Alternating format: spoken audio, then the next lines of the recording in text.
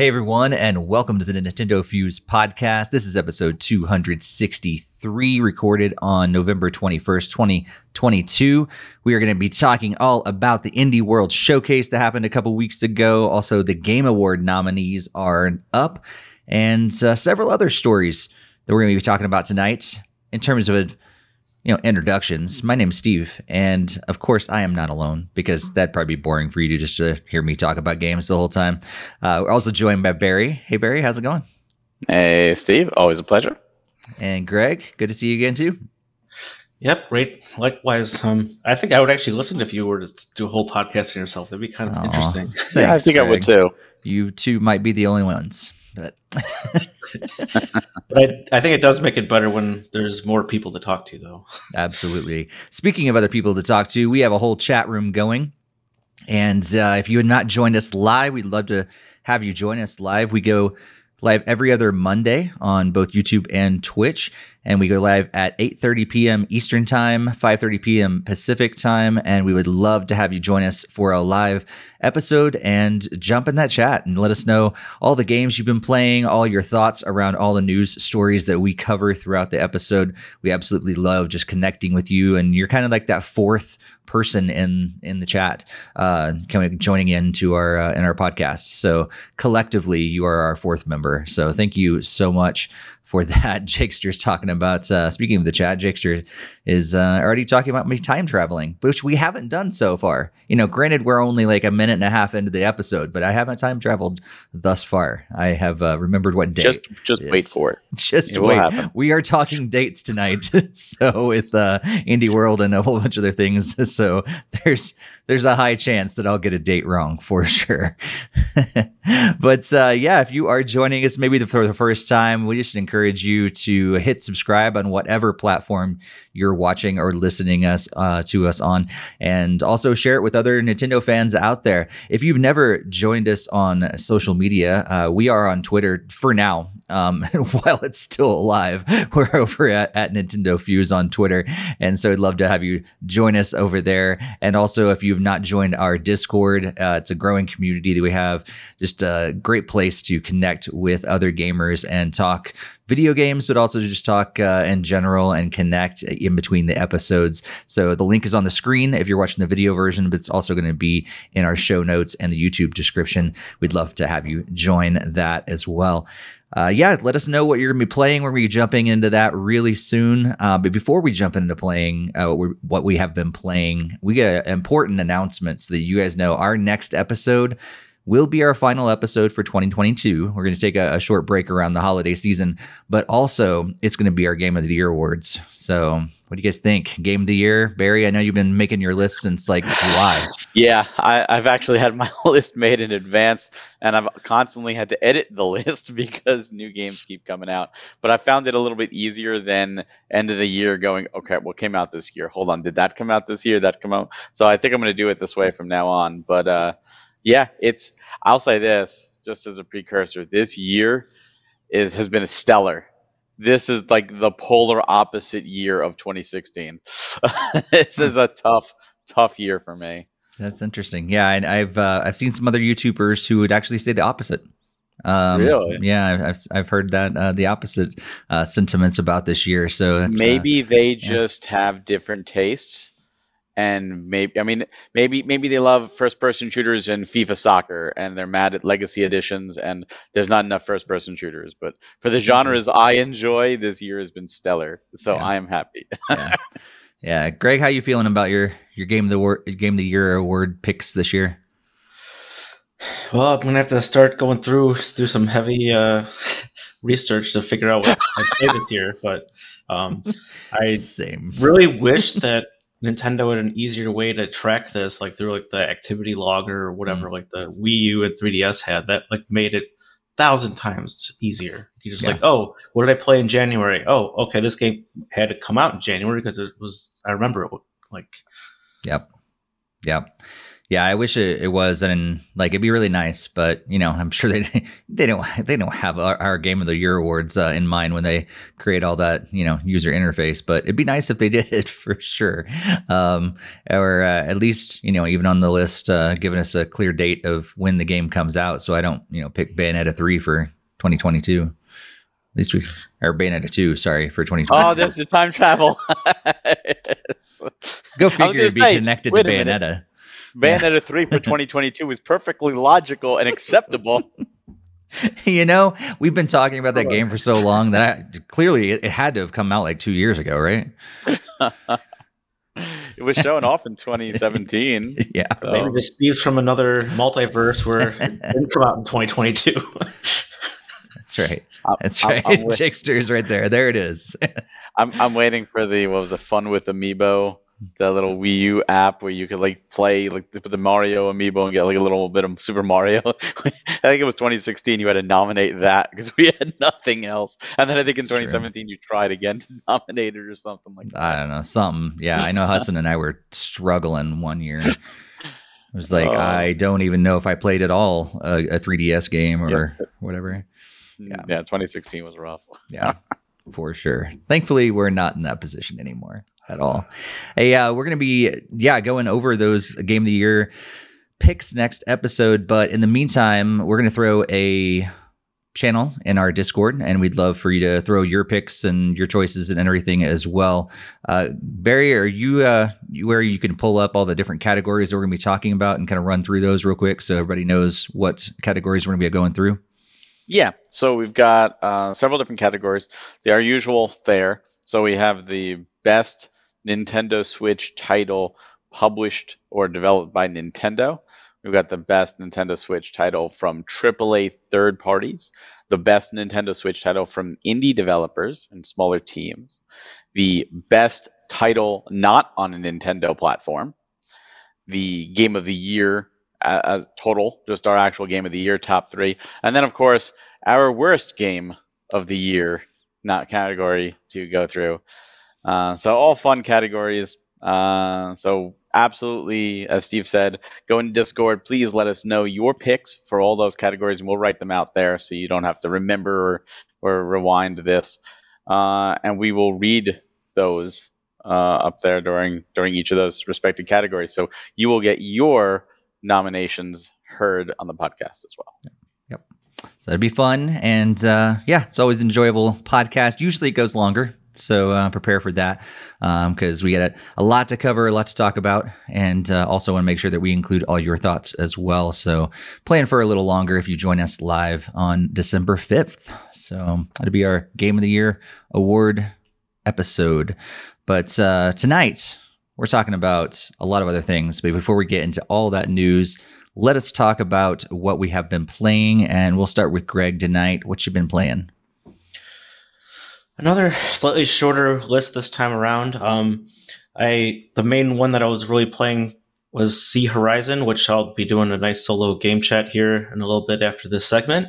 Then I do have like a footnote from, forgot to mention in the last podcast that I had been playing the Battle of Polytopia, and that was a very interesting game, and you can definitely read out my review on nintendofuse.com. But overall, it was a really fun like strategy game that's basically just kind of similar to like a Fire Emblem in a way, where you only can move so many spaces, then you're conquering towns and villages, and you're fighting other enemy troops and other players. So it's obviously not just one-on-one like Fire Emblem, but that's very low base comparison because it's actually vastly different about what you can do with your kingdom and upgrade all these different parts of inside like your territory and whatnot. So yeah, if you want to see more details, be sure to check out that review that was posted over 2 weeks ago.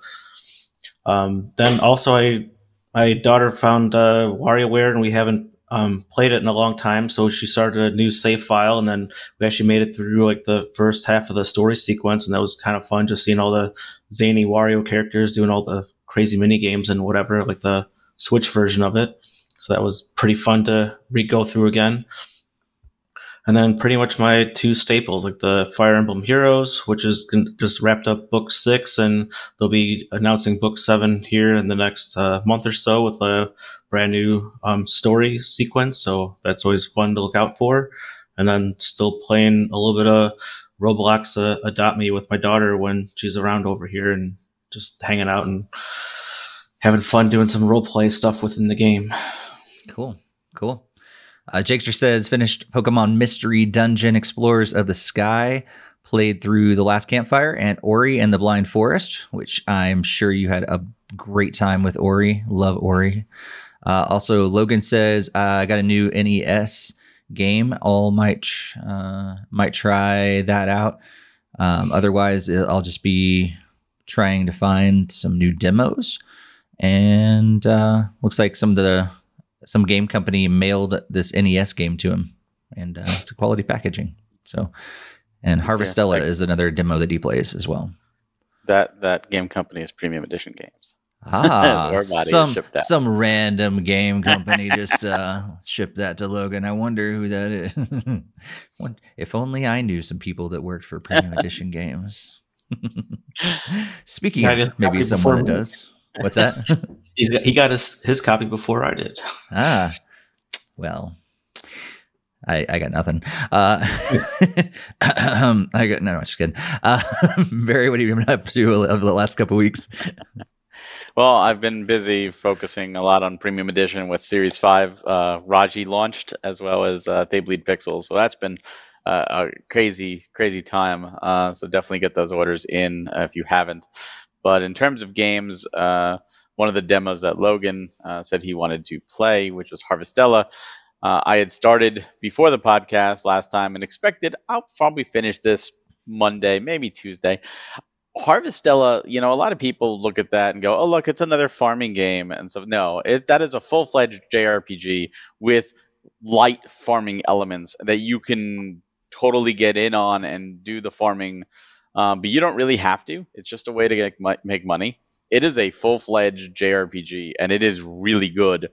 And the story takes you places you're not expecting this to go.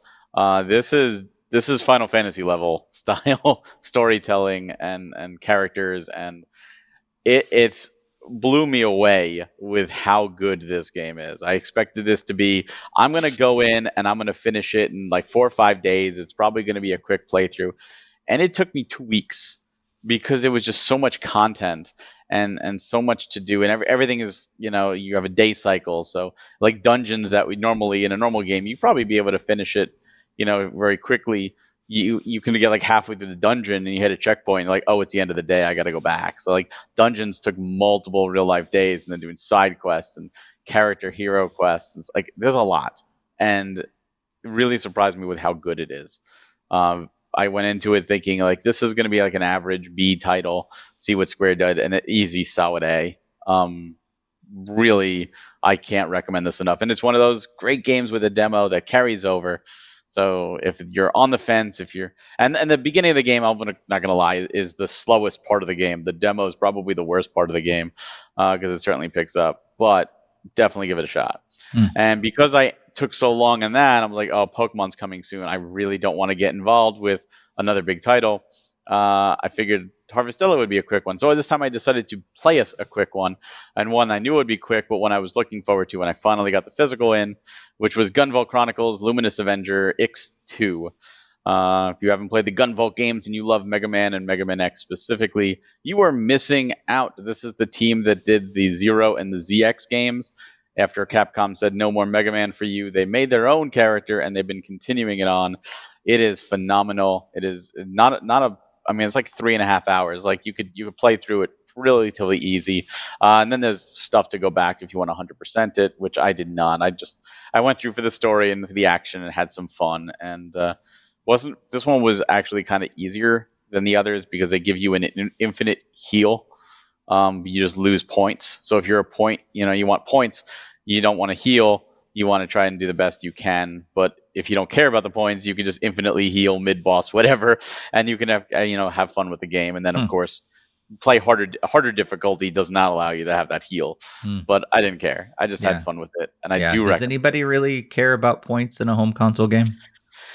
Maybe some people do, but it's one of those where if you enjoy the Mega Man series, again, especially the X, ZX, Zero series, play the Gunvolt games. So I did this relatively quickly, like 3 hours, but I had a blast. And of course, that led me to Friday, which was Pokemon launch. So I'm playing Scarlet. You've probably seen online all these glitches and bugs, and oh my God, this was rushed. And the truth is yes, it was rushed. Yes, there's graphical glitches. Yes, there's horrendous frame rate on items, and characters move at 2 frames a second sometimes from draw distances. I was looking at a windmill that looked more like a clock as it ticked instead of rotated. However, that being said, and it does need a patch, and it definitely needs to be fixed in that regards, but the game is so much fun. Like, beyond fun. Like, I can't put it down. Like, I think I've put well over 30 hours into it since Friday, and I've had a smile on my face and enjoyed the entire time. Exploring the world is great. Is it Xenoblade 3 level graphics? No. Should it be Xenoblade 3 level graphics? Absolutely, but it's not. Monolith needs to help Game Freak or something but it just exploring what's around the next corner, open world, especially when your mount gets to climb and glide and go underwater and all this. Like, you can just explore the world freely. There's always something new to find, always new Pokemon, a lot of new, brand new ones, a lot of old returning ones. The raids are fun. Yeah, I recommend it. I mean, first off, I recommend it now just so you can experience these glitches before they're patched out, because they're funny to watch, and you could just laugh at it. You have to laugh at it. If you look at characters like walking in town with 2 frames of animation, and you say, wow, I can't play this game because that kills my fun, then maybe you need to play a game with like 185 billion FPS or something, and that's the only thing you can enjoy. But if you just look at that and laugh and go, wow, that's pretty funny, you could have a lot of fun in this game just laughing at it, honestly. Well, the good thing is, Pokemon doesn't really have something that would kill. Like, it's not a time-based sort of thing, right? No. Like, it's just more aesthetic sort of thing. It's never going to mess up your experience. No, it's 100% aesthetics. Now, some people have had, crashes, knock on wood. I have not had any. It does happen. I've had crashes in other Switch games too. That's just going to be. But I have never had anything hinder my experience. Everything has worked. Now, I have had the game slow down to a crawl in some areas where everything just became really slow, and I've had times where loading was a little longer than I would have liked it, and they need to do something to speed up some battles, because some battles will take a little longer. There are some other issues. One is, after you finish a battle, whether you run or defeat a Pokemon, they really need to give you a 5-second immunity. Because what happens is you as your character, unlike Arceus, you can't run around while the Pokemon's fighting. So you are locked in place like a traditional Pokemon game, and you are behind your Pokemon. So if you say you run, you will pick up exactly where you are. But other Pokemon are in the wild running around, and if one of them happens to be right under you, you instantly start another battle. And I've had times where I've actually had like 4 or 5 battles in a row that I've just run from, and it put me back probably about 20 feet, 30 feet from where the initial battle started, just because it always puts you behind the Pokemon, and it just kept putting me back. I was laughing at it. I was like, this is ridiculous, and all you can do is laugh at it because it's absurd. Like, they need to give you just a little bit of invincibility time for you to get your bearings and get out of there, because they will swarm you. They will start swarming all around you, and it's pretty funny. But yeah, it's honestly, if you enjoy Pokemon, you should play this. I think it's a great game. I do think it needs polish, absolutely. But is it fun? If you enjoy open world games, if you enjoyed Arceus, if you've always wanted that open world Pokemon game, then you really should be playing this, because it is truly a lot of fun. Cool. So I'm still playing that. I'm almost done with it at this point. I got a few more little tasks to do, and then the end game stuff.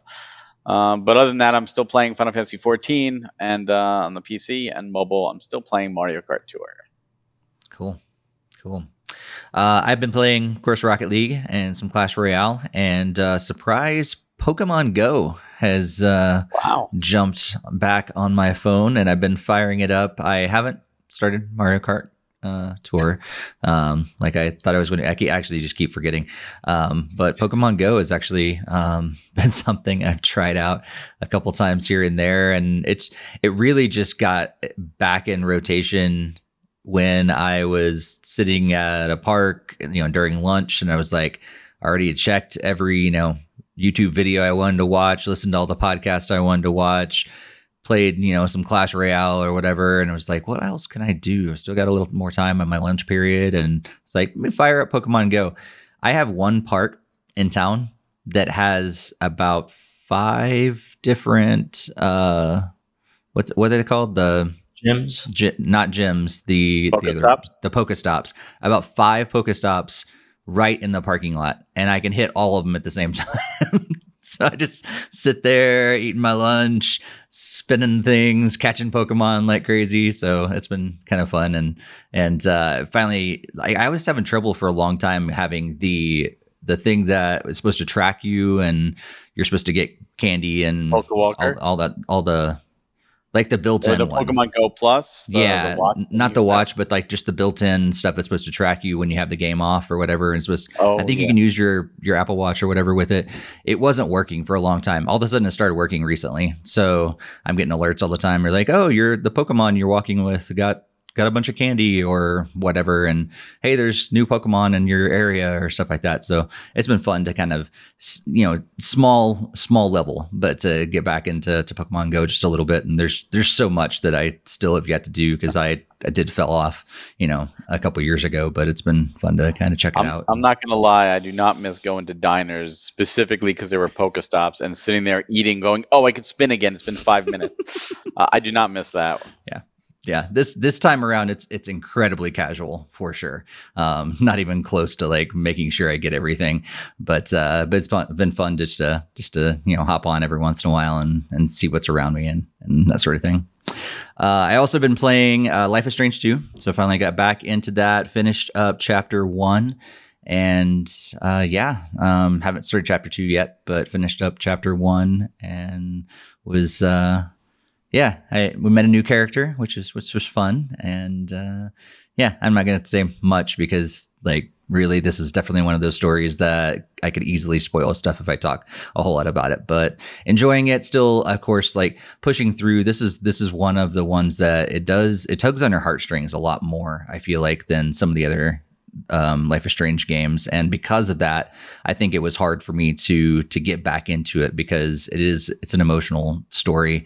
All of them are, but this one I think because it involves the brothers, they got kind of caught into something that they shouldn't have, and you don't know the whole story or why that happened and everything, but it really kind of pulled me in, probably in a good way. It's good storytelling, I think, but it also I don't know if I'm really, so I had to push past that to get back into playing and everything because it was kind of pulling on those heartstrings. And then got to see at the end of Chapter 1, you got to see a reference to the first game. I did, yeah. What did you think of that? Very, very short and simple. Short. And I was like, really? That's it? Okay. But I got to see the reference. Yeah. Yeah. I think it was one of those things. I'm like, I mean, I appreciate them, tying it in. I'm still just waiting for, that, the big team up that hopefully is inevitably going to happen. So, but hope so. Yeah. Also been playing the new Just Dance 2023. I think that comes out tomorrow officially, but I got a early review copy from Ubisoft, and the servers just went live today, so I haven't checked it out a whole lot. Really looked through the menu and kind of cycled through some stuff. I really like their redesigned menu this time around. It does chug a little bit on the Switch. I think it could use some patches and to clean that up and make it a little faster. That could have also been because I was downloading the songs to my Switch at the same time, so it may just it might have been chugging because it was downloading like 6.5 gigabytes of songs at that point. So I'll report back and see if it still does that after they're all downloaded. But yeah, they gave me I think a free year of Just Dance Plus as well. So I'll be kind of progressively talking about that more. It's going to be one of those games that I know family is going to want to definitely play around the Christmas season and everything. So I'll probably hold off on my kind of full review until we get into the new year after all the family has jumped in and, we've danced to like 20 or 30 or 40 songs over the holiday season. Then I'll let you guys know how collectively everybody felt about the game and everything. But first impressions, I like what they're doing with the franchise. I think it's a good idea, and I think it's going to be better in the long run that they don't release brand new games all the time. Just open up the IP and just have new song packs every year. Makes a lot more sense. Now, my question to you quickly on that is because the physical is really a physical, it's a code and box. Is the game playable offline, or do you always have to connect to the servers? Like if you don't have internet connection, can you not play? So you can download the game, all the songs. So that's what I was doing. You can download all the songs that come with the pack. I think the ones that are Just Dance Plus subscription only, I don't know if you can download those yet because Plus is not actually... The primary servers are up, but the Plus servers are not up yet. So I haven't been able to check that out. But the songs that come with the game, like 2023, I could download all of those songs and play them offline. Okay, cool. Yeah. So it's it's about 6.5 gigs of music. Yeah. So hopefully I what I don't know is like long term how that'll work clearly, but for now, yeah, it even says in the description, I think, to download so you can play offline. So, nice. And then I also booted up my Oculus Quest 2 the other day and just kind of poking around on it and played a couple of things and realized it was crashing on everything. And then they're like, "Oh, you have an update." So I hadn't played it in forever. So did the update and then kind of played around with a few other things, but mostly just applications and jumping around there. But it was a different console and some different things that I was playing around with, gaming like things. So I'm gonna try to get it on that more often. It basically just collects dust for the most part. It was like maybe I should actually fire this thing up more on a more regular basis. So, but yeah, let us know what you guys have been playing if you haven't done so yet in the chat, and if you are on later, and you can let us know in the comments here on YouTube. We would love to know what you've been playing as well. But right now we're going to move into a review from Greg. So Greg, take it away. All right. So at my games played, I was be talking about the game Sea Horizon. So I got a code provided by East Asia Soft, so thank you very much for that code, East Asia Soft. We enjoy playing your games and covering them here on our podcast. So pretty much this is like another strategy type game, kind of similar to the one I spoke about earlier. It's completely different from that setting because you're doing different things. So there's a hexagonal grid-based map that you kind of explore. It's nothing that's super overwhelming or very complex. You just can move a few tiles at a time, and then it reveals the next ones you can traverse to, and then you can dodge traps and other things around the map, or there's also designated spots where you can fight. So if you're watching the video version of our podcast, we are showing a trailer, and then there's some combat sequences that you engage in. So there's different characters that have different abilities and different skills, so that you can get a mage that's more magic based, or you can get a knight that uses more shields and swords and everything for those combat. And then you always start at a level 1 character, so then when you're playing through the map, then you can level up and get different skills and different pieces of equipment that you can find from the enemies that you defeat. And this equipment can basically enhance your dice rolls that improve your combat. So there's a few different element icons that might be on the screen throughout the trailer while it's playing, but pretty much you're using these abilities to play your skills that you have equipped for your character in the combat. So I thought that was very cool the way that there's a variety of different skills you can learn. You can do more risky based gameplay, or you can be playing it safe and just be collecting more like the healing abilities and just keep using the basic attacks. So the game does a really good job balancing it. So then you're not going to be overwhelmed in each and any of the different fights that you can go through, and there are like conquerable as well. So you do have some potions that you can use to restore your healing, like to restore your HP. And every character does have like a healing ability to use, provided you get the mana or whatever to cast it or to use it. So the combat uses like a dice-based system, kind of probably like Dungeons and Dragons kind of feel to it. So at the beginning of your turn, it rolls a bunch of those icons that you can use for that particular turn. So if you don't have those ones that you need for certain abilities, like even like your attack ability, then you won't be able to attack the enemy that particular turn, and you might have to play more defensive and like beef up like by blocking or just like re-healing yourself as well too, or just getting ready for the next turn. So there's lots of different complexities they can dive into just with the combat itself. There's a variety of different modes you can play as well. There's like a story mode where each character type has a designated character that goes through like a story-based sequence, and those are really cool to watch and go through. And there's like some little cutscenes for each character as well, along with a lot of dialogue to get to know them a lot better. There's also the generic just dungeon exploring, where you just kind of go through like 5 different layers of like a dungeon just to try to collect loot and level up your character as well. And then there's more just like an open based, like more of like a roguelike version, where it's just kind of like a randomized map where you can just pick whatever character you want to start with, and then go through and experience like pretty much an infinite amount of maps and possibilities with that. So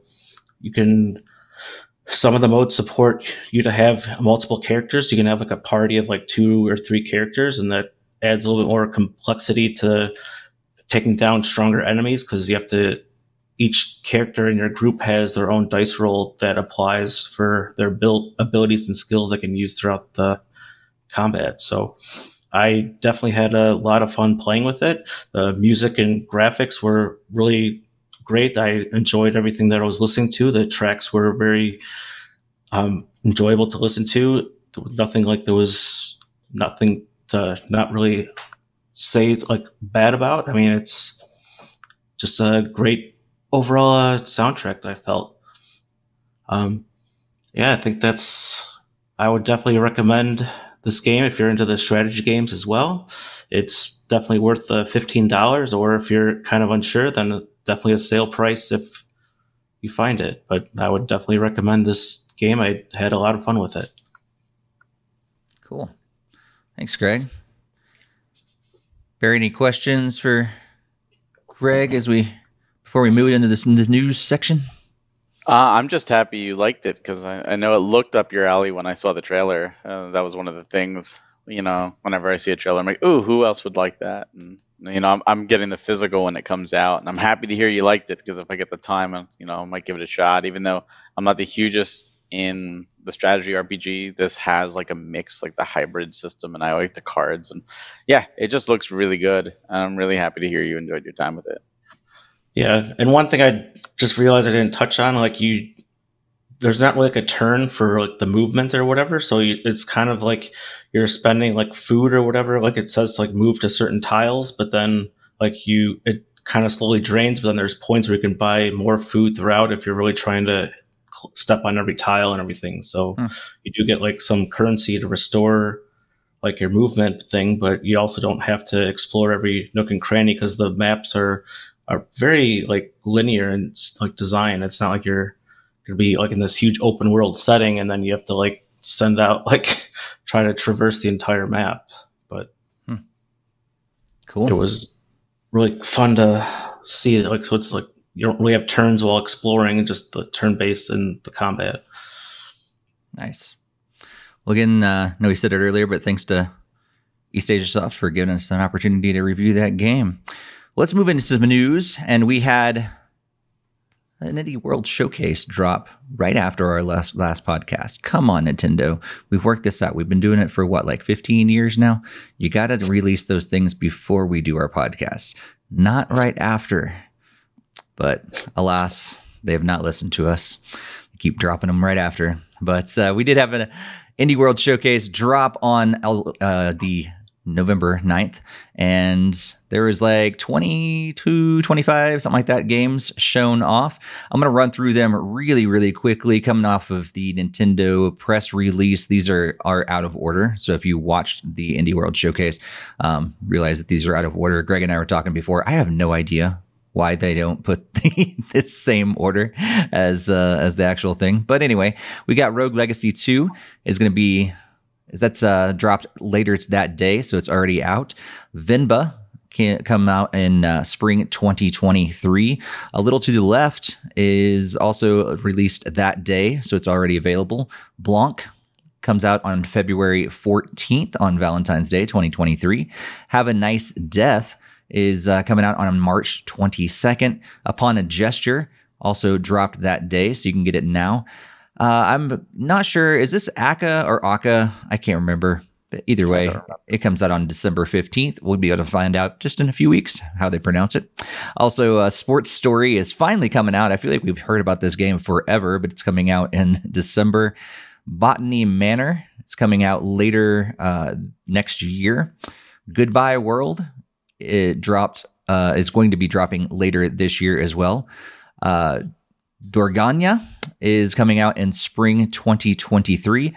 A Space for Unbound drops on January 19th, 2023.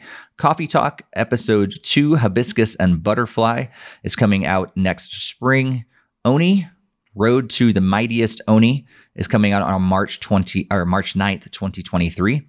Desta, The Memories Between, is coming out early next year. And Pepper Grinder is coming out in 2023 in some part of the year. And then we also showed off several games during a montage, including Inscription, which drops on December 1st. Wobble Dogs Console Edition drops on November 17th.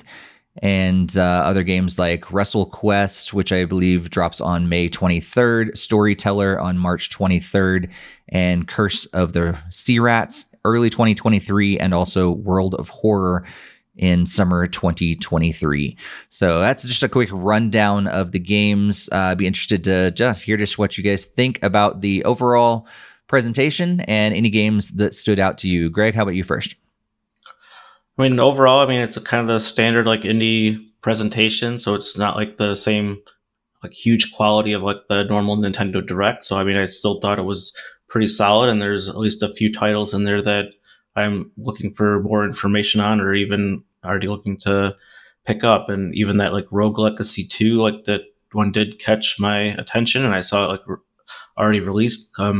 So I will probably be looking more into that as like it pretty much after the podcast. But yeah, the other two main ones that I was looking into was Goodbye World and Curse of the Sea Rats. Both of those looked like they were kind of fun, like platforming type games and moving around a lot and collecting stuff and whatnot. And those kind of games are always like up my alley to really have a lot of fun and play through.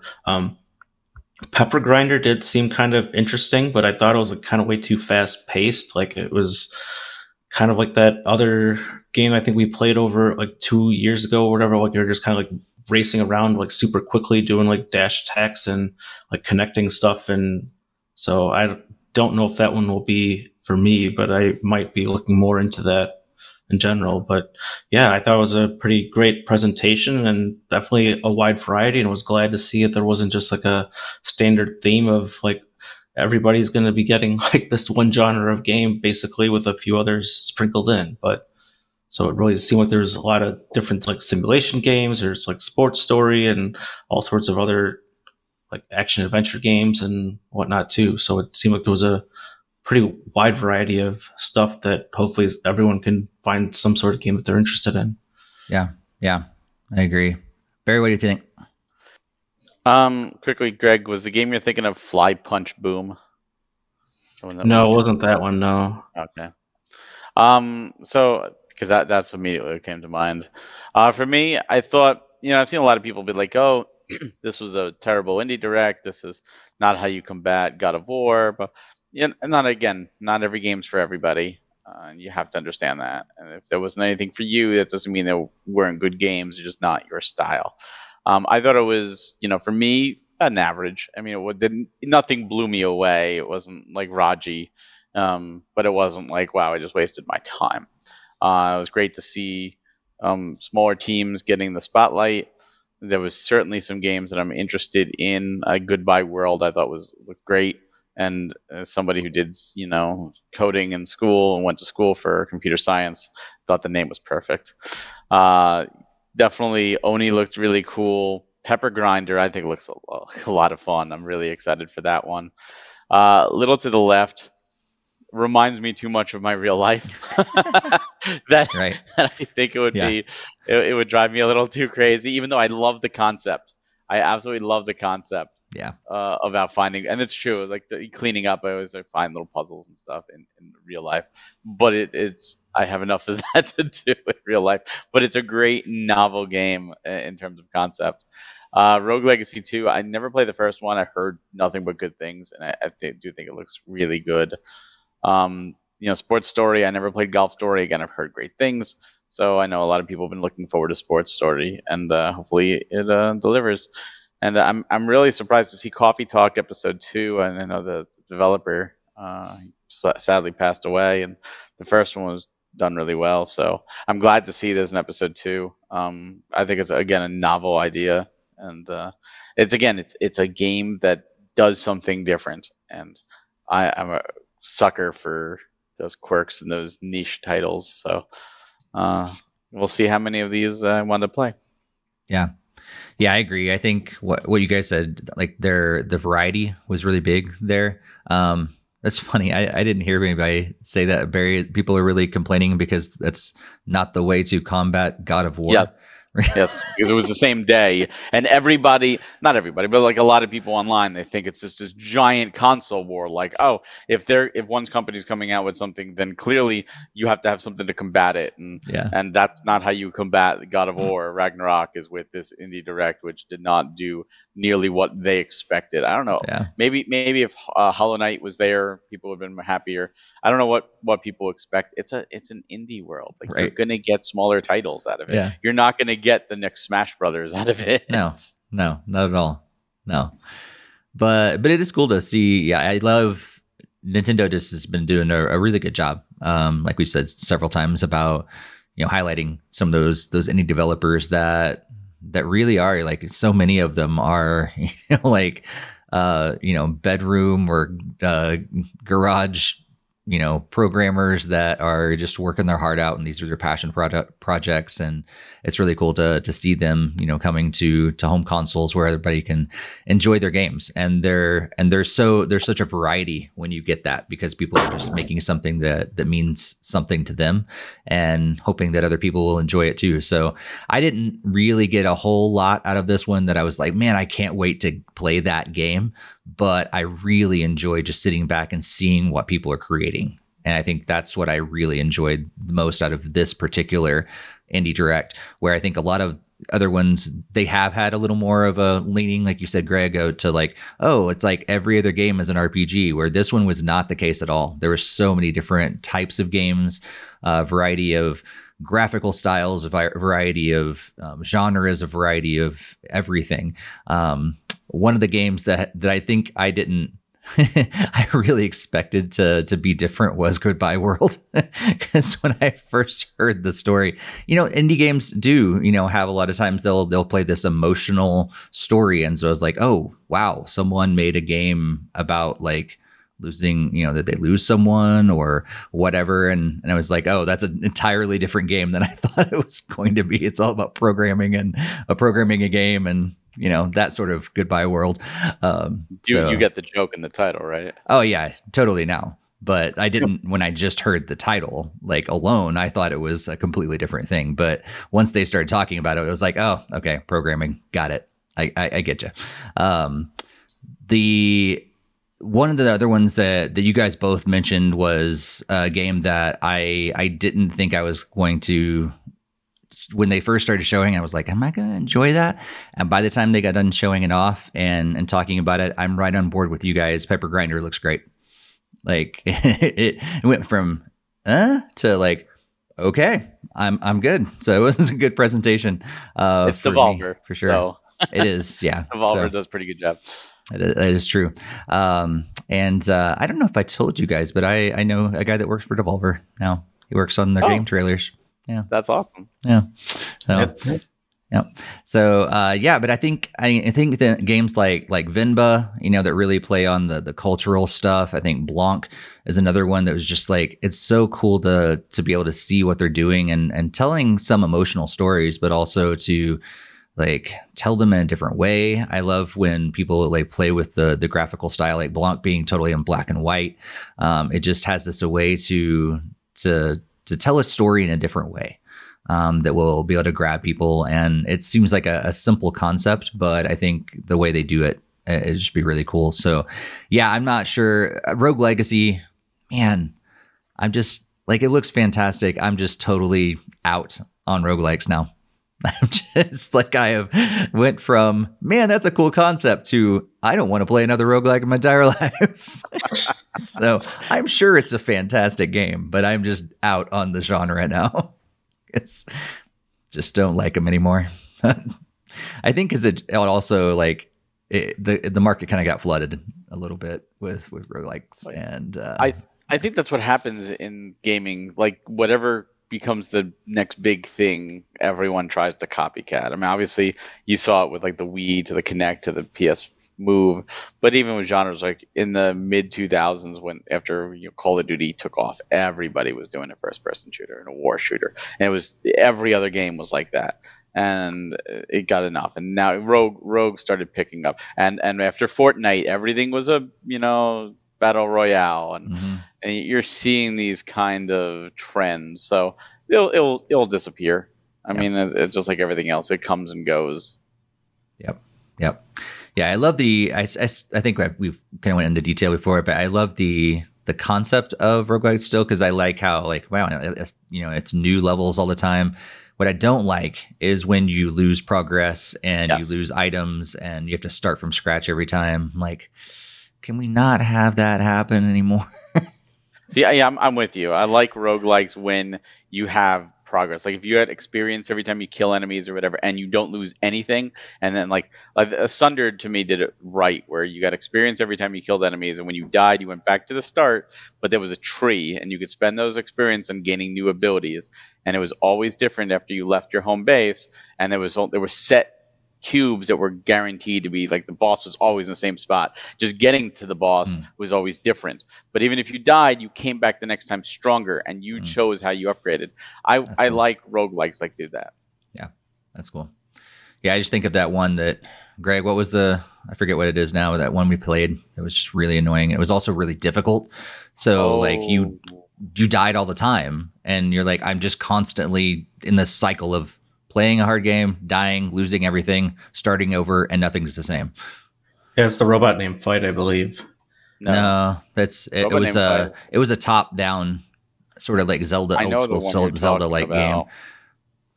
I can't remember what it was, but I remember it was really difficult though, because we played multiplayer online, and on that one. What was that one? Anyway. I'm sure search back through our old episodes, you'll find it for sure, because we definitely talked about it on air. But let us know what your guys' thoughts on roguelikes are in the comments or the chat room. We'd love to hear what you guys think about it. Maybe clearly people still enjoy it. Maybe you're one of those people that enjoy it. Let us know, and let us know what your favorite ones are if you do enjoy them.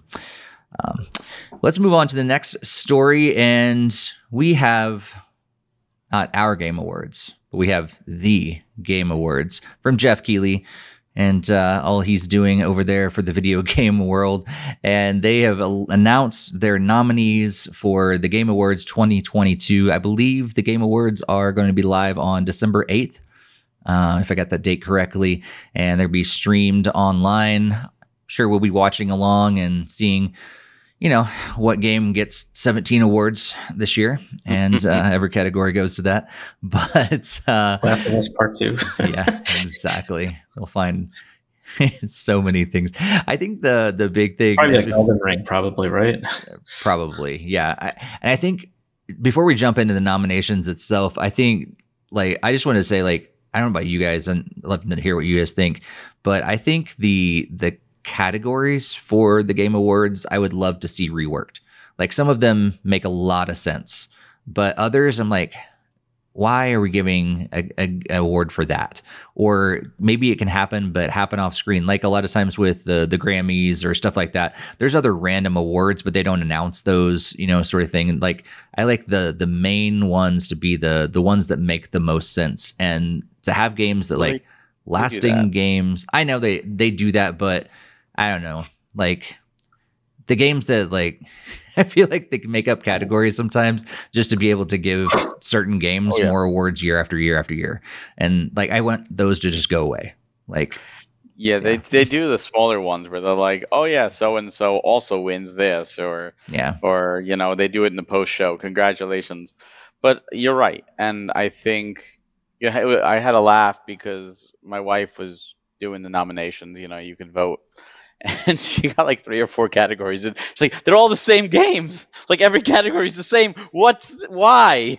And I'm like, "Yeah, you could tell favorites.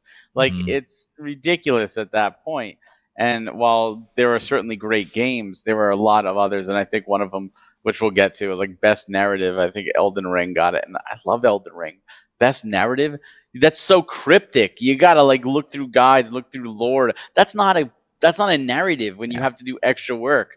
That's like a narrative is telling a story. But you got to nominate Elden Ring for everything. I'm surprised it wasn't in the family game category. Those are the family game categories reserved for the Nintendo games only. That's the best Nintendo game. Yeah, that's really just called best Nintendo. Well, speaking of which, let's jump into some of the nominees. We won't get into all of them because there are a ton of categories. But as far as Nintendo games, I think they ranked up 11 games in the overall list, if I remember correctly. And Xenoblade Chronicles 3, Barry's potentially favorite game of the year, ended up in the Game of the Year category. It actually netted up 3 different nominations, and also A Plague Tale Requiem gets 5. It's probably the cloud version that get it, but yeah. But also Tunic got 3 nominations. Neon White got 3 nominations. Sifu also got 3 nominations, and Mario and Rabbids Sparks of Hope got 2 different nominations as well.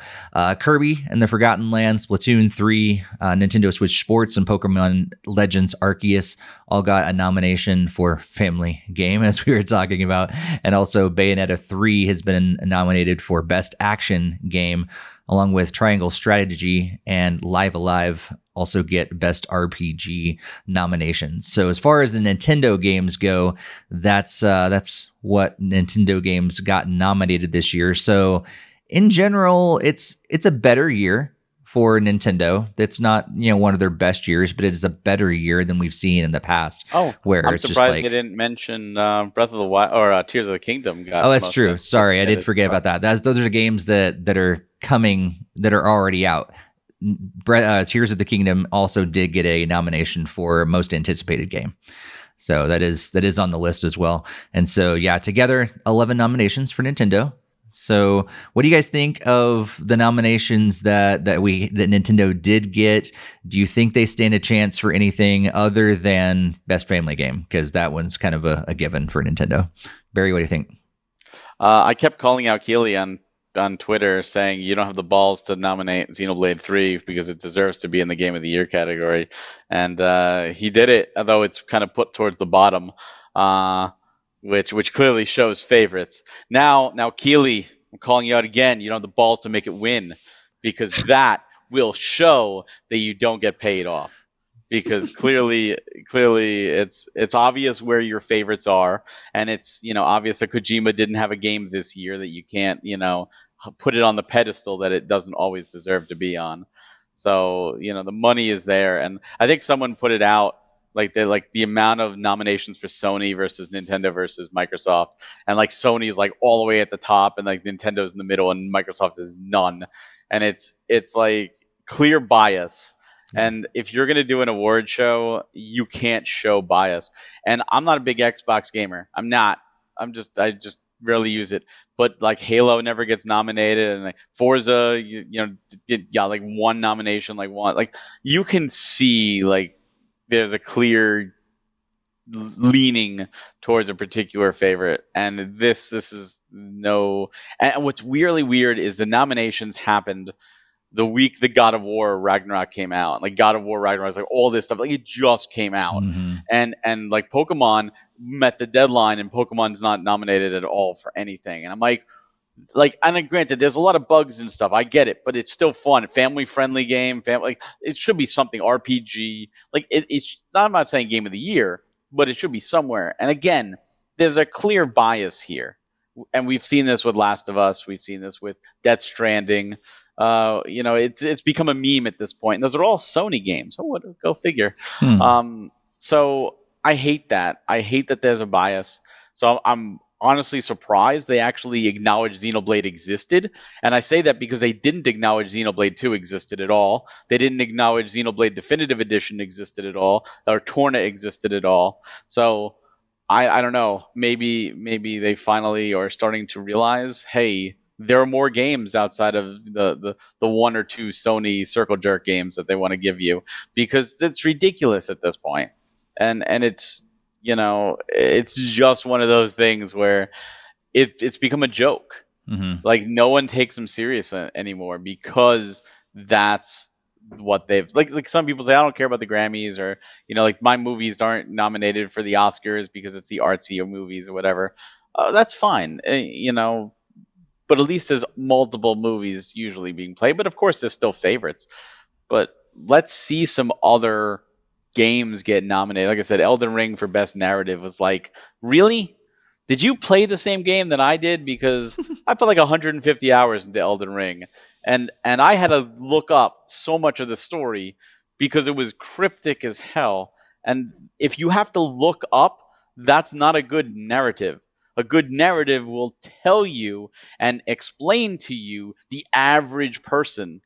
It would be the equivalent of going to an MCU movie and it'd be like, you need to watch all the others to even understand what's going on. At least they give you enough information that you could have a general idea. You don't need to know all the stuff.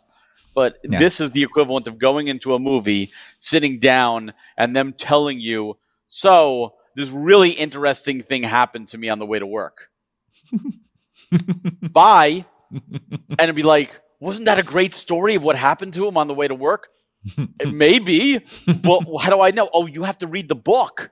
And then the book will lead you to a special webpage that's cryptic, and that webpage will give you half of what happened. To get the other half, you need to go to a particular Starbucks that's in downtown Cincinnati, order a special latte, and they'll give it to you written on a napkin. That's not a good movie. That's Elden Ring. Look, sorry. So it's clearly that there's a bias, and it shows, and it's funny because we always call it out. And certain fanboys will be like, they'll blind because they're happy. And the other fanboys that are like realizing this are saying, hey, wait a minute, this is not fair. This is not, even. And, as Nintendo fans, we're right in the middle. And, when you play all the games and you can see it all, you can see the good and the bad in all games. And you could see there's still a bias. And it's not like saying, and the worst part is, you're going to see if one game wins a particular category, if God of War and Elden Ring are up against in like a category, if one of them wins they're winning them all, like, or most of them. Like whatever one takes that first win, it doesn't matter what it is. It's like best voice actor, that means game of the year. Like it's so biased, and you can look back through and see that. So I hope this year they break the mold. Jeff, I'm calling you out. Break the mold, and let's get some real winners in there. Not the ones that pay you millions under the table. That doesn't happen. I don't know what you're talking about. Never. Yeah, 20 nominations from Sony Interactive to the next closest one is 11. But it is from Nintendo. So that's, tied for second, which is a little surprising. But so it's pretty much double for Sony. And where's Microsoft on there? Oh no, they're not even on there. So but Microsoft owns like half the game studios out there. So. But still, like I said, 0 for Microsoft, 11 for Nintendo, and 20 for Sony. That's almost perfectly, divided, top, middle, and end. Mm-hmm. That's sad. Like there shouldn't be that much of a bias. And Sony, if you ask people what big games did Sony have this year, they had Horizon, they have God of War. That's it for an entire year. So 12 months, they're deserving of that many awards. What did Nintendo put out this year? They put out a hell of a lot more. Yeah. Well, I'm wondering of those 20 nominations, is that if God of War gets 3 nominations, does that count for 3 or is that just still 1? I think it counts for 3, right? Counts for 3, yeah. So of those 20, is that just 2 games nominated 10 times each? Okay. Yeah. Yeah, that's ridiculous at that point. Yeah. Like Kirby. So many people are like, Kirby's a fantastic game. It's the best Kirby game. Gets 1 nomination. 1 nomination. Yeah. It's like, really? 1? What about best platformer? Why don't we get a best platformer thing? I'm not saying game of the year, but let's give it some credit. Right. Totally. Yeah. Greg, what do you think about all this?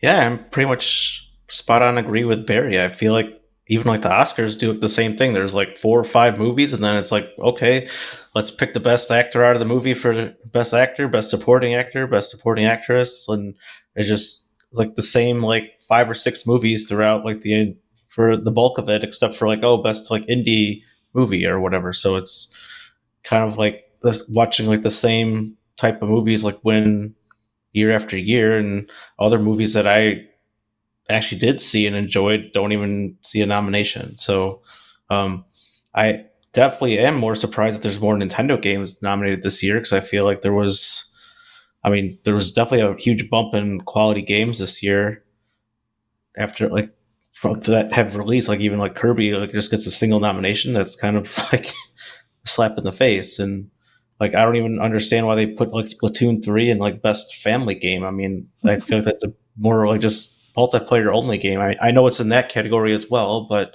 like it's just kind of a weird placement for Splatoon 3 to even be in for that category. Yeah. We're just like, hey, what are some of the best Nintendo games? We need some games to throw in the best family game category. Yeah, but like, with Barry's explanation of Elden Ring's narrative, it's almost like Breath of the Wild should have been nominated for Best Narrative in 2017. Yes. So. Yeah. It would have been a lot better choice. Breath of the Wild narrative is a little bit better than Elden Ring, because at least you don't have to, go out of the game. But again, it was very cryptic. A lot of people complained. That was like the biggest complaint about Breath of the Wild, was the lack of the story. We wanted to see more with the champions and more of what's going on, and you didn't get that. It was more about the exploration and the combat and just seeing the world as is, which is great. And that part of Elden Ring is phenomenal. I'll say it. It's phenomenal. But narrative? Not best narrative. No, it's absolutely not. Yep. Yeah. Look at that list you have up there. 10 nominations for God of War. 10 nominations for a game that came out less than a week before the awards were the nominations were announced. 10 leading. Like, and Horizon 7, so it's 17 right there on 2 games. Like, and look at Nintendo. Nintendo had 11 nominations, and they've got 1 game on the list, and it's at the very, very bottom, tied with. They got 2, I guess, that are multi-platform, also on Nintendo. But those aren't developed by Nintendo, right? Nintendo got 11 nominations from Nintendo, and if you look at Nintendo's year, it's had a great year. I mean, you got new Splatoon, you got Nintendo Switch Sports, you had new Kirby, Xenoblade, and you got, if you want to count Mario Strikers, something that came out. You have Pokemon. You had 2 Pokemon. Keep in mind, Legends Arceus was this year too. So you had 2 Pokemon games. You Bayonetta 3, and nothing cracks that except Xenoblade. Like, come on. Yeah. Sony's like, we can put out 2 games and they sweep the awards. How do you sweep the awards? Money. Money. Oh boy. Well, we'll see. I see at least 7 nominations for God of War. I just did like a Control F on the page and typed in God of War, and there's seven nominations for a game that's not even 2 weeks old. According to that chart, it had actually, 10. Yeah, apparently it has 10. So it may have, I don't know, probably got nominated twice for same category. Oh, you know what? It might have. Actually, I think like voice actors or something, it might have gotten multiple in the same category. Actually, I think it did. Yeah, I think there's 2 different actors. Yeah, best performance. Yeah, yep. So, yeah, well, it's always an interesting show. Do we think we're actually going to see, some special reveals from Nintendo this year at the Game Awards? Sometimes we've seen some big stuff in the past, not really so much last year, but in previous years we've seen some big announcements at the Game Awards. Do we think it's going to happen this year? Of course, you have to put our speculation hat and guess, because we have no idea, except because I still haven't figured out actual time travel. But yeah, what do you think? What do you think, Barry? Are we going to see some big stuff from Nintendo? I think we're going to see something, because the last Direct was a while ago, and there's no more Direct obviously for the rest of this year. So I think we're going to see something. Whether it be big or not remains to be seen, and obviously remains subjective. So I think if we see anything, my realistic guess is going to be a new trailer for Tears of the Kingdom. Is my realistic guess, and it might play for the most anticipated, assuming it wins. That's again my guess. What I'd love to see them do is just announce the Switch 2 or something, like just like new console at the Game Awards next week. Yeah, that would be crazy. I would love to see them honestly announce a new game coming out next year, and just like Jeff Keighley's just like all the awards go to that game. It comes out next year, but it wins 2022. Just to go anti-Sony in that regard. It's like, just do something crazy. Yeah. Well, Elden Ring's coming out on Switch, and God that would be awesome. Ragnarok. God of War wouldn't be, but Elden definitely Ring have to be the Switch 2. We need some more power behind that. Get Panic Button on the job. Yeah. Greg, what do you think? We're gonna see something for Nintendo? I'm actually thinking probably not realistically, but I do think if there is going to be something, I do agree with Barry that I think Tears of the Kingdom would make the most sense to have like a little trailer, because they haven't really even shown a lot from the game yet. So I think that'd be a good like first like look kind of thing or whatever, like a little bit deeper dive into like a newer trailer. But I really don't know. I mean, there's not like, I don't think there's any really big January games that we know about yet or whatever, but I don't really see too much coming from them. I think they kind of dropped off over time, like after like they did like the Breath of the Wild DLC. I mean, maybe they'll announce Tears of the Kingdom DLC. I don't know, but yeah. Hey, maybe a Xenoblade Chronicles 3 DLC for the new story expansion could be shown off. Could be for next year. Could be. Or maybe you can play as Cranky Kong in Xenoblade Chronicles 3. No, Funky Kong. It's got a new Funky Kong mode. Oh, no, that's right. They did announce Cranky Kong there for Tropical Freeze as well. I forgot about that. That's true. Yeah. I think I'm with you guys. Like, I think Tears of the Kingdom is probably our best bet of seeing something. It is in the most anticipated game. So, maybe even be tied into that category, something like that. But, I don't know. Like, we're going to see like pretty much the only other big game that we know that's coming out from Nintendo is Metroid, right? Like that's really it. That's all we're waiting on. So, the writing definitely does seem like it's on the wall, unless they start announcing some stuff we don't know about yet, like another Mario. I mean, we can't just keep what we're probably going to get, honestly, is probably just, here's the next Mario Kart booster pack. But we potentially could get Tears of the Kingdom, but no Mario, no nothing like that, because they're probably just riding on that Switch 2 announcement sometime next year. So wait, Greg, let me back up just a second. Did you say Nintendo doesn't have a big title for January yet? Did you really say that? Possibly. I didn't think of anything off the top of my head. I'm sure there probably is now that you're saying it. You couldn't think of anything off the top of your head? I am shocked. Yeah, you just made me eat my words because there's Fire Emblem Engage. So yes, Fire Emblem Engage. Greg's a little backlogged on Fire Emblem, so he's caught up. I'm living in the past for Steve's in the future. That's right. So. There we go. I can't believe you are such a huge Fire Emblem fan. We'd be like nothing big for January yet. Now I can clearly say that there's nothing big in January. But Fire Emblem is one of those throwaway titles. No, just the average casual title, you know. That's right. That's right. Just included in the next Indie Direct. Hey, you know what? That's another title that didn't get nominated. Fire Emblem had the game this year, Three Hopes, that came out this year. So it's another game that got snuffed. That probably has a better narrative than Elden Ring. Well, I guarantee you it does. Yeah, guarantee. Like I'm not even a huge fan of that genre, but I could definitely guarantee it has a better narrative. And Elden Ring has a good story, but you just need to read all the extra stuff to, you won't get it from the game, you get it from the supplementary material. Yeah. It's cryptic. Yeah. It'd be nice if they award the game to the award to, the overall experience, but not just the game itself. You know what? How about a category on fun factor? Like, it doesn't matter how the game is, people just having fun, like just a game you could sit down and enjoy, like just a fun game. That doesn't make novel concept, right? Novel concept, but fun is pretty subjective. Some people think the Dark Souls is fun. I mean, the average gamer probably wouldn't think that. Most people are beating their heads against the wall while they're playing that game. I'm just saying, just pick up and play fun. Yeah.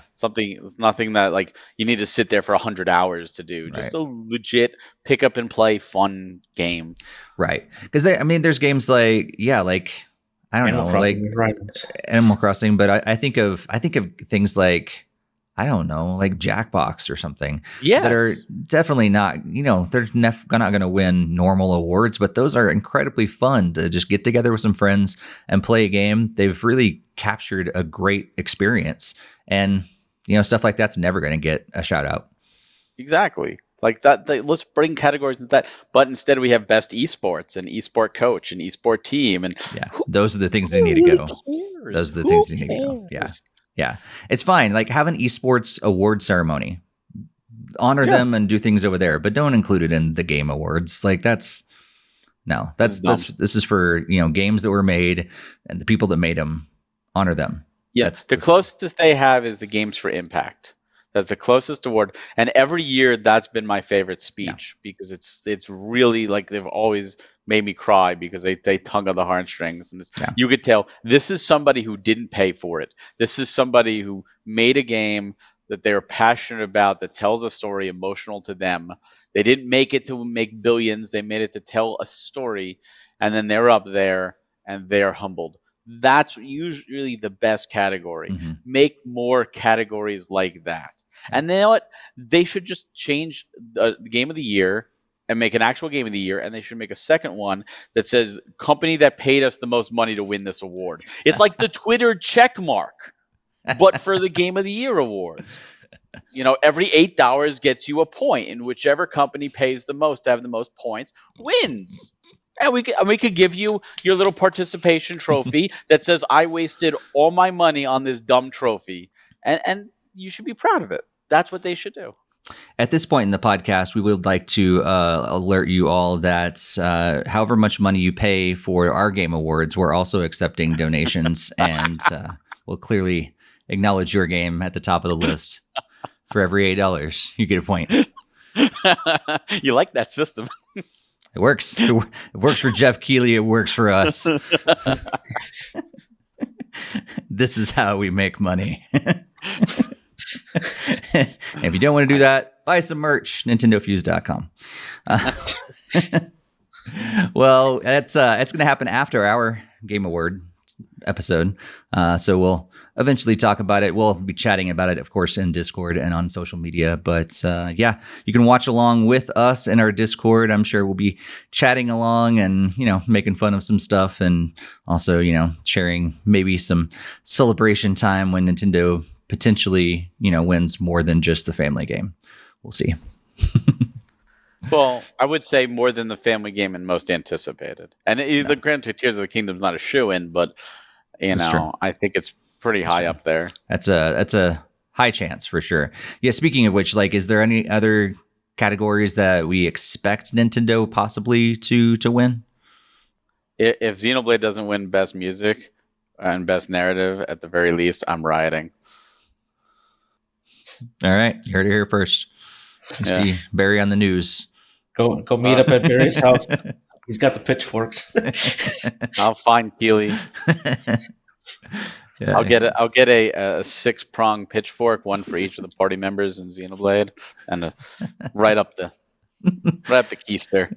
The Keely Keister. Greg, what are you expecting to see from Nintendo at the Game Awards this year?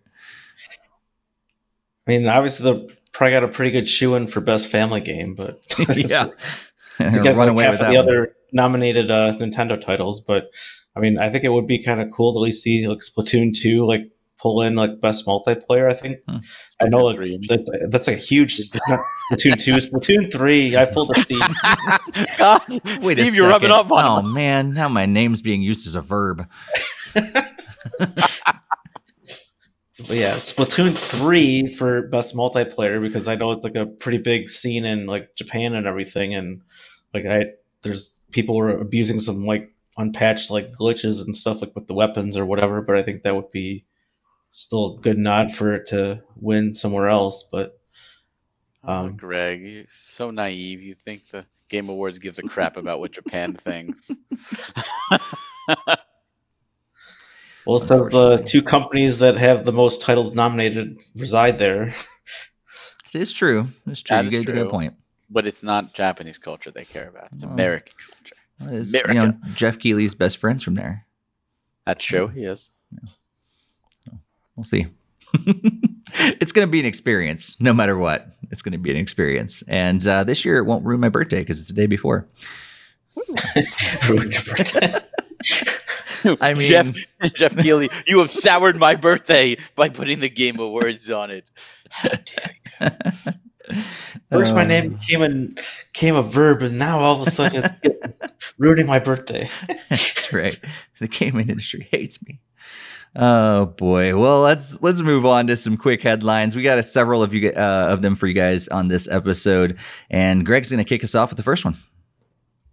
All right, so pretty much actually just hot off the presses from today, Nintendo released the details for the Booster Course Pack Wave 3 for Mario Kart Deluxe. Pretty much it'll be going live on December 7th, so you can still pick up the DLC patch and if you haven't got it yet, or get the expansion pack to get access to those courses. So you'll get the Rock Cup, that has like the London Tour Loop, the GBA Boo Lake, the 3DS Rock Mountain, the Wii's Maple Treeway, and also the Moon Cup with Tour Berlin Byways, DS Peach Gardens, Merry Mountain from Mario Kart Tour, and 3DS Rainbow Road. Yes, and if you've been enjoying your time with the Switch, you might remember that it used to be called something else, the NX. And apparently, speaking of Mario Kart 8, a prototype was found, and the boot up was the actual boot up logo or screen for the NX, never before seen. So you can watch it over and over again, and it'll probably make you dizzy. But it almost looks like it says onks. But it's nice to finally see that. It's a little bit of gaming history for you. It's true. Apparently, they thought it was going to be ONX. Yeah. And if you're looking to save some money and you are at least open to some eShop games, aka not Barry, there's going to be able to save up to 50%. Sorry. I know Barry has some eShop games. He's actually filled up his SD card. But you can get some eShop games, save up to 50% of cyber deals on the Nintendo eShop this year. You can be able to save money on games like Super Mario 3D World plus Bowser's Fury, The Legend of Zelda Skyward Sword HD, Cult of the Lamb, and a lot of others. This sale will end on December 4th at 11:59 p.m. Pacific time. And also, when you do make those purchases, 5% of what you pay will you get back in gold points. Continuing on the deals to be looking out for. Black Friday is this Friday. And there's Best Buy has a rundown of the games that you can be able to pick up there coming on Friday. So you can get like games like Super Monkey Ball, Banana Mania, Big Brain Academy, Story of Seasons, the Teenage Mutant Ninja Turtles, the Cowabunga Collection, Monster Hunter Stories 2, and Monster Hunter Rise, along with several others on the list. So if you're looking forward to any of these games, be sure to check out Best Buy this Friday. And if you enjoy spending money, you're probably a fan of Lego. And they've decided to reveal brand new sets coming this January for Lego Mario. So we've got Character Pack Series 6, Conker's Noggin Blooper expansion set, Ice Mario set, and Frozen World expansion set, the Lava Wave Ride expansion set, Flipperous Snow Adventure expansion set, Creativity Toolbox Maker set, and Peach's Garden Balloon Ride expansion set. All this is slated for the first of the year, January 1st, 2023, and they will set you back anywhere from the cheap $5.99 for the blind box to $35 or $64.99 if you want the Snow Adventure set, or $59.99 for the Creativity. It's going to cost you a lot of money, so if you have kids, do not let them see these new sets, and if it's for you, your wallet probably hates you, but enjoy your new Lego. And you can send some of that $8 over to nintendofuse.com. And right. And we had some information from Miyamoto. Shared some plans after the financial results came out. He actually did a Q&A and basically stated that it is easier than ever to put their old games on newer consoles and offer backward compatibility. And he went on to say that they basically they don't really have plans, or they do have plans. There's non-committal kind of response about their future plans for backward compatibility on consoles because even though it's easier than it's ever been, there's also some other things that play into it with licensing and all those different things. So he didn't really have much to say about their future plans. And that does make it difficult. But the concept of actually bringing those games onto newer consoles, he said, is easier than ever. So what do you guys think of all these stories before we move on to our next section? Barry, any further thoughts? If porting is easier than ever, then Nintendo needs to take some of that money they have, just hire a team and focus on getting more games onto NSO and getting some nice, great physical collections like a Zelda collection, Metroid collection, Earthbound trilogy or Mother trilogy. Like, I think those would sell. Oh, and don't make them limited for a set amount of time and then make them disappear forever to the Nintendo Vault, because that was stupid. And you should never repeat that. And you should feel bad that you ever did it to begin with. Always good to see Black Friday deals. Great time to pick up great physical games.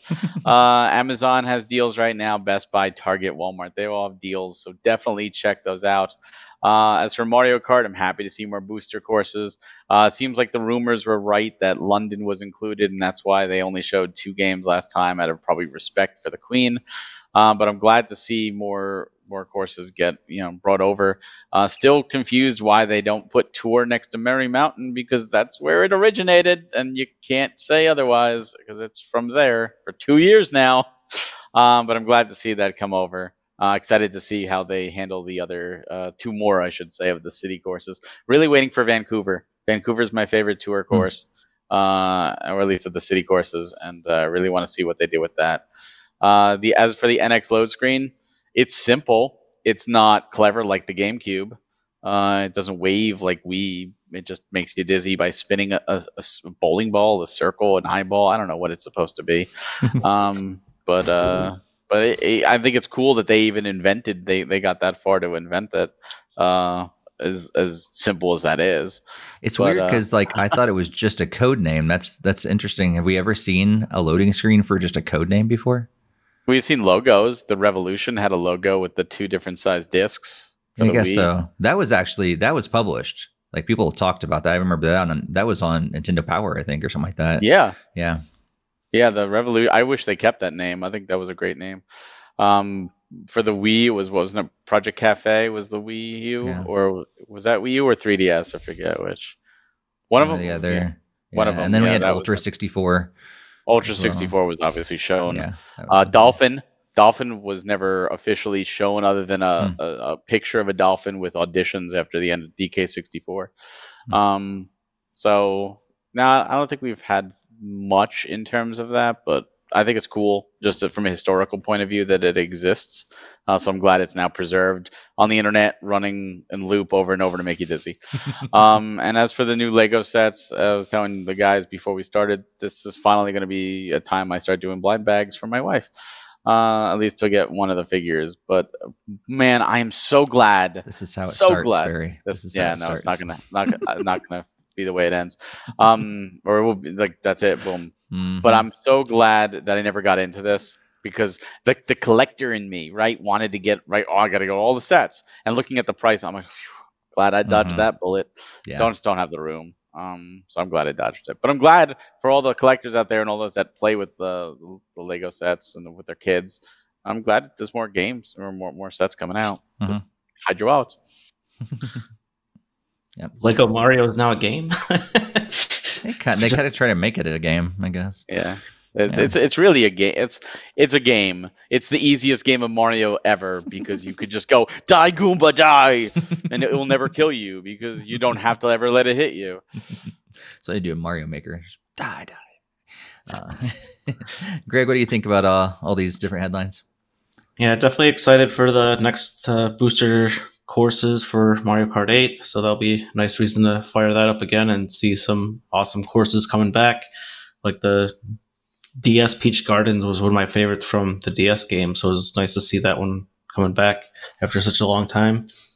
Yeah, the edX loading screen, I thought that was just one of the more cool, interesting finds I found on the internet for our podcast today. So I just thought it'd be really cool for everyone to see. And like, yeah, that just is really cool that actually, obviously somebody had spent some time, or a team spent time making that logo and designing it and making it like animated and everything. So it's kind of interesting to see how they went completely different with like the Switch icons, because it's more like that little like snapping sound and like the things go, like the Joy-Con sliding on kind of thing. Yeah, but the deals is going to be awesome. I'll probably be looking at either some Christmas gifts for myself or my daughter for some games. I definitely know that Fire Emblem Three Hopes is on that Best Buy list, so I'll finally be picking that up. The Lego sets, yeah, that's be pretty cool, but probably be passing on these this time around. I don't have any more room to expand on the ones I already have, and haven't really been playing with them as much as I thought I probably would have been with my daughter. So I just feel for Husson that's going to have to buy every single one of these sets.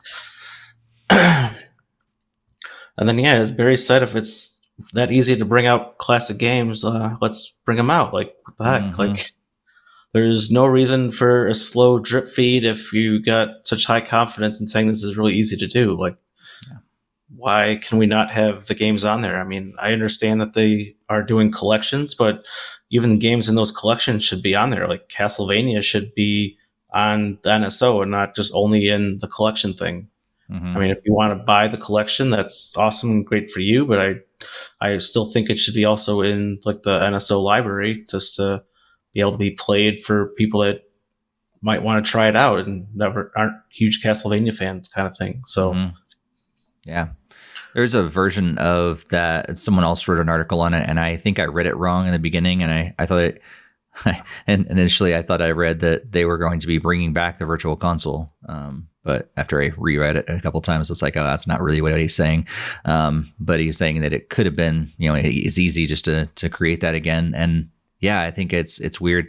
I understand, rights for like third party games, but like you've got a ton of first party games. Just start popping them out. You have no excuse there. You have the rights to do all that. Yeah, and even like the bigger third parties are around, there's like no reason not to have those games on there too, like the Bomberman, Contra, Castlevania, like Mega Man. Like, why are these games not on NSO? Yeah. Well, that's all for our news. But before we jump into what games are coming out over the next couple weeks, just want to remind you again, if you have not joined us on social media, you can join us over on Twitter at Nintendo Fuse while Twitter still exists. And if it does go away, be sure to join us on Discord. We would love to have you jump in that community and just talk about any of the games we're talking about, especially over our break over the holiday season. It's a great place to continue the conversation in between our episodes during our break, and really at any time, going on 24/7. Of course, the link is on the screen, but also in our show notes and the YouTube description. Jump over there on our Discord. Let's talk about what's coming up over the next couple weeks in terms of gaming. Again, our next Game of the Year Awards episode is going to be on December 5th, 2022. But until then, we've got some games coming out over the next couple weeks. Just a few highlights as we scroll on the screen in the video version. All the games that are coming out courtesy of Metacritic. Just a couple games that stood out to me, and we'll see if other games that I missed that stood out to you guys. Just Dance 2023 comes out on November 22nd. Romancing Saga Minstrel Song Remastered comes out on December 1st. And Resident Evil Village Cloud Winter's Expansion comes out on December 2nd. So what other games are you guys hoping to play? Which ones are standouts for you that perhaps I missed when I was looking through the list? What do you think, Barry? Nothing for me that's between now and the next podcast, although December does have games like Dragon Quest Treasures that I'm really looking forward to. For me, I'm going to be finishing Scarlet, which my plan is to finish it sometime this week. And then after that, my father-in-law is coming in town for a week and a half. So I'm probably going to be playing God of War Ragnarok at that point, because I figure that's a title that he would enjoy because he likes watching me play games. And he might enjoy like the killing and the more violence. And then I've got Sonic Frontiers, which is another title that I look forward to playing, depending on how fast I finish God of War and how much time I actually get to play with it. So that might be pushed to December. Like later December, who knows? It's a lot of games. November was packed, so I'm just blessed to be able to play what I'm able to play, and looking forward to seeing what comes next. Nice. Greg, how about you? Yeah, I don't think there's too much in this like specific list that I was really looking into, but as I said earlier in the podcast, like that Rogue Legacy 2 had come out or whatever, like pretty much the day of that indie direct, so might be looking more into that. And then obviously, as I stated, like Fire Emblem 3 Hopes is going to be on sale on Friday, so I'll be looking to pick up that as well. And then along with some other ones like the Life is Strange collection is, I think, still on sale, so I'll be looking to be making my wallet get a bigger hole. So yeah, there's plenty of yeah, and I have to jump into that as well. But the Night Witch sounds kind of interesting. It's a Metroidvania shoot 'em up adventure kind of game. So yeah, that's how I found Cathedral and some other fun night themed games. So maybe that one might be a good one to check out. Nice. Yeah, I was looking through the list earlier, and I've heard of Night Witch before. I feel like it was on some sort of showcase thing, and I think I remember us all going, "That game does look pretty good," but I'd kind of forgotten about it until I saw it on the list.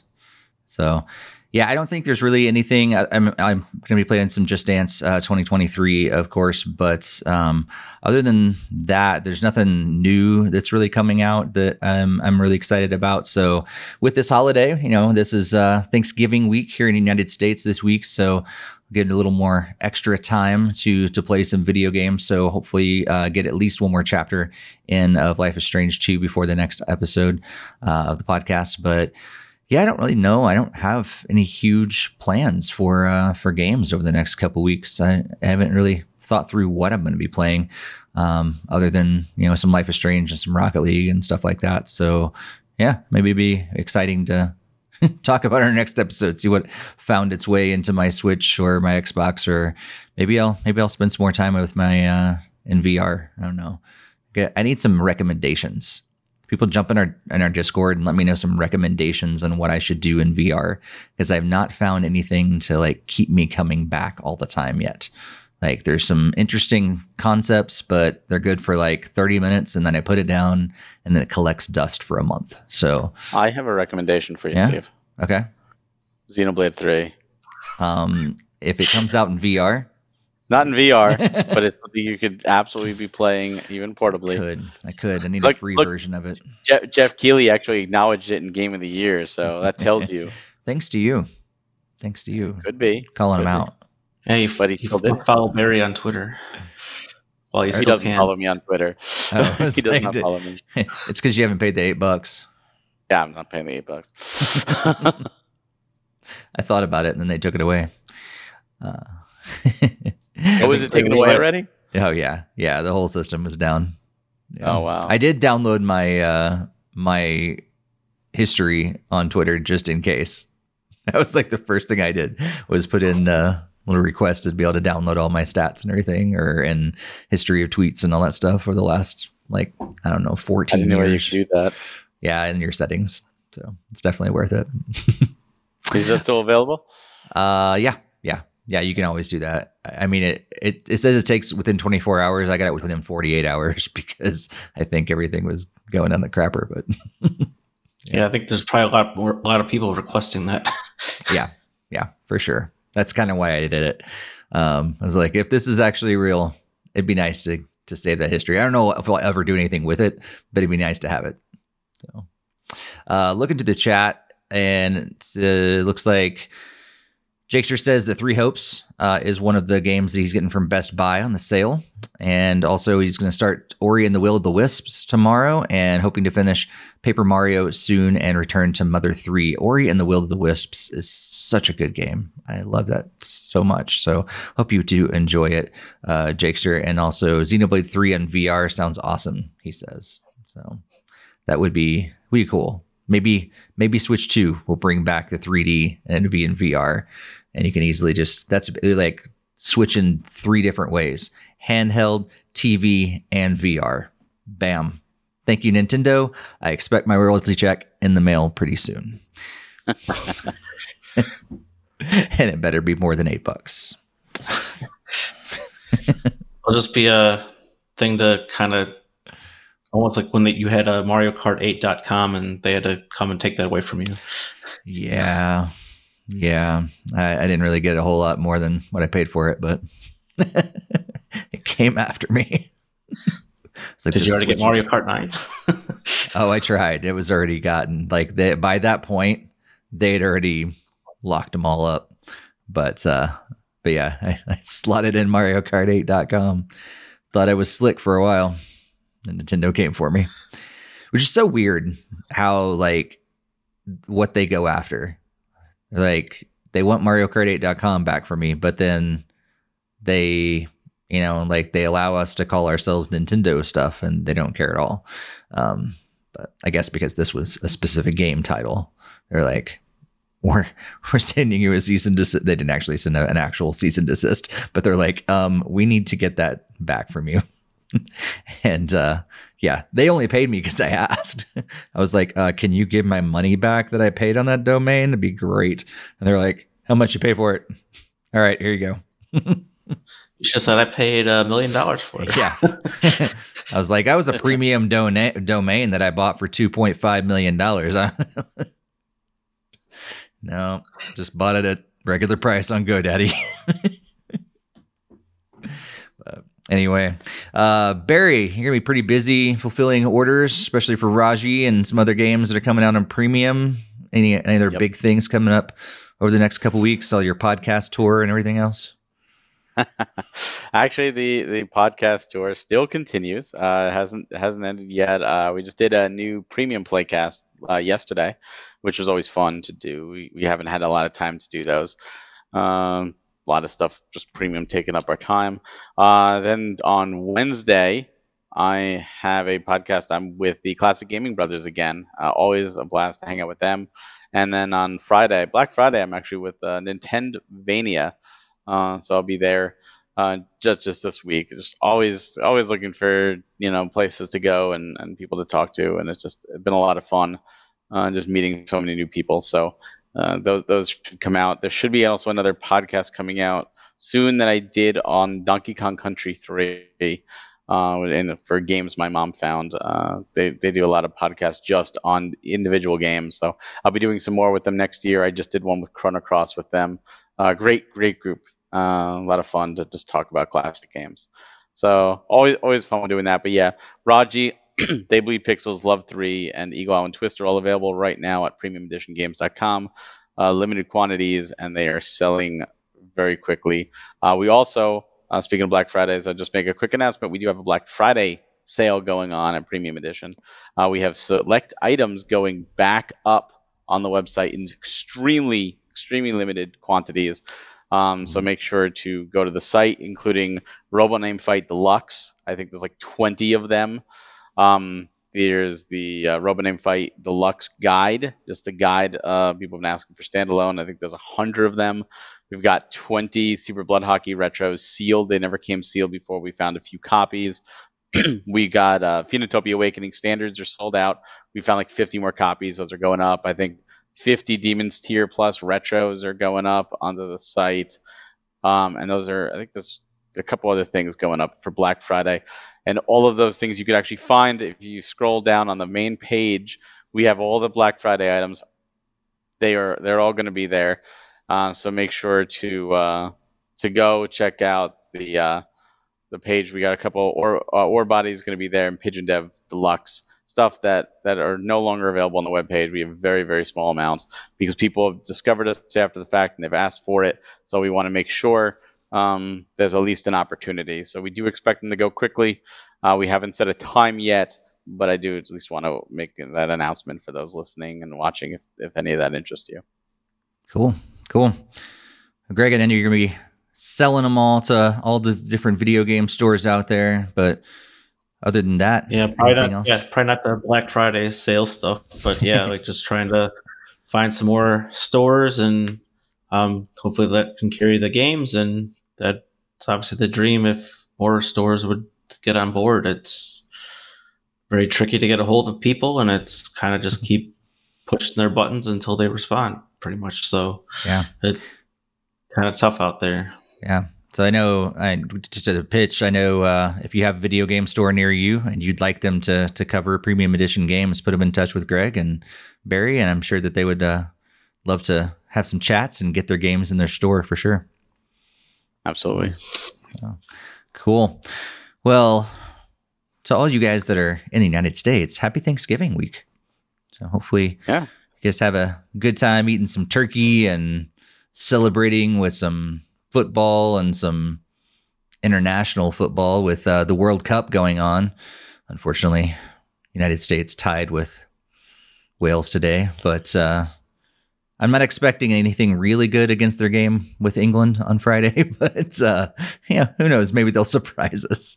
But that's what I'm going to be doing this week is eating turkey and watching World Cup.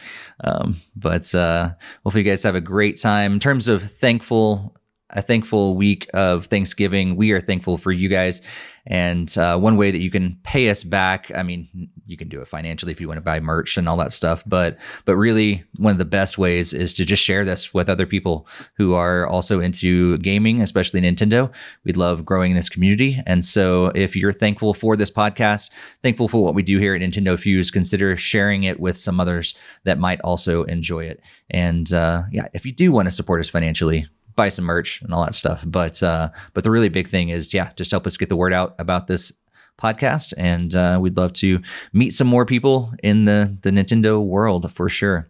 But next episode, December 5th, hope to see you live here in the chat room. Be sure to jump on our Discord and let us know what all your picks for the Game of the Year episode are, as we'll refer to those throughout that episode. And then we're going to take a break for about a month or so over the holiday season, and then we'll be back in January of 2023. But until December 5th, happy gaming, everybody. Happy gaming. Have a great one.